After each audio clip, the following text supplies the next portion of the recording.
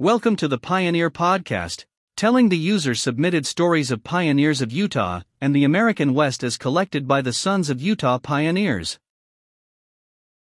This episode of the Pioneer Podcast is an audio file generated by a pioneer biography submitted to us at pioneerstories.org, a webpage of the Sons of Utah Pioneers. We invite you to share your family pioneer stories too, by going to pioneerstories.org and clicking the red Submit button. Your story will also become a part of this podcast, where it can be shared with other family members as well. Now, here is our pioneer story. This episode is about Benjamin Benson. By Philip Wayne Erkenbrack, third great-grandson of Benjamin Benson. My name is Benjamin Benson. I was born in 1773 in Maple, Rensselaer, New York. I was a farmer most of my life and also learned the trade of millwright to help support our family of 12 children with my wife, Keziah Messenger.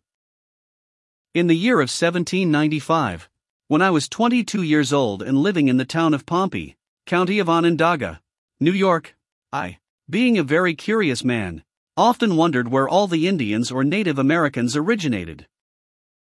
I made it a matter of prayer. I experienced a vision of an angel that appeared to me in a dream. He showed me an ancient record that was deposited in the earth and said it was a record of a people that came from Jerusalem. They were the forefathers of the Indians, and that the record would be brought to light in a few short years. Then from a distance the angel then showed me the man who had been chosen to bring forth the record and said about him, "He is not yet born."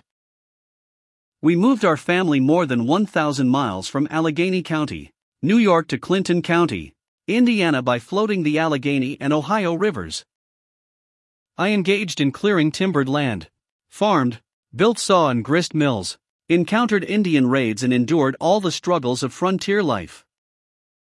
In 1832, while living in Indiana, missionaries from the Restored Church of Jesus Christ converted our whole family to the church. It all started when our daughter, Polly Benson, had a dream that she was doing the family washing out by our big shade tree near our home. In the dream she saw two men walking towards her with little satchels. She said that she heard a voice that told her, "Whatever those men are bringing you, accept it for it is true." So vivid was the dream that sometime later, when she was actually doing the family wash, she saw two elders of the Church of Jesus Christ of Latter-day Saints approaching and recognized them as the two men in her dream. She quickly invited them into the family home. My wife and I were happy to welcome them, and we were anxious to hear their message about the restored gospel, Joseph Smith, and the coming forth of the Book of Mormon. We readily accepted their teachings and soon joined the faith. I had been prepared to hear and accept the gospel truths years earlier. Following our conversion, we committed to travel 800 miles by ox team to Jackson County, Missouri to be with the rest of the saints. We experienced all the persecutions and atrocities committed upon the members of the church at the merciless hands of our persecutors. Years later, in 1837, when I was 64 years old, while in far west, Missouri, I had a private conversation with the prophet Joseph Smith and related the whole experience to him of my dream many years earlier. He was very interested.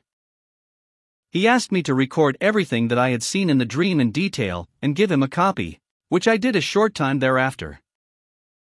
Eventually we finally were driven from Missouri, crossed the Mississippi River and settled in Warsaw, Illinois. I was 65 years old, and now I had to start all over again.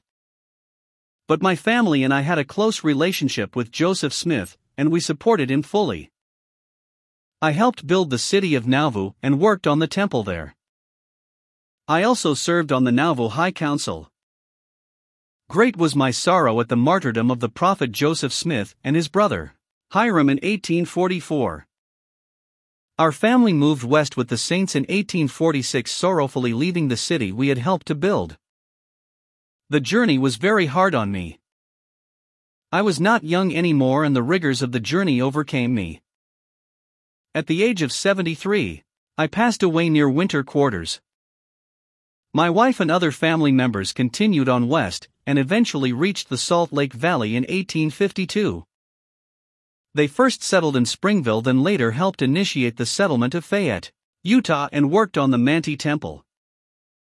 It is my testimony that the Lord lives, and that Joseph Smith is his prophet. How privileged I am to have known Brother Joseph, and to have been baptized in the restored Church of Jesus Christ. Thanks for listening to the Pioneer Podcast. We would like to invite you to subscribe to and share this podcast with others. Also, please leave us a review at the iTunes Store. That helps us more than anything else. If you would like access to more content and information about our pioneer history, join us at su.p.online.org, the online community of the Sons of Utah Pioneers. That's su.p.online.org. Goodbye until next time, from your friends at the Sons of Utah Pioneers.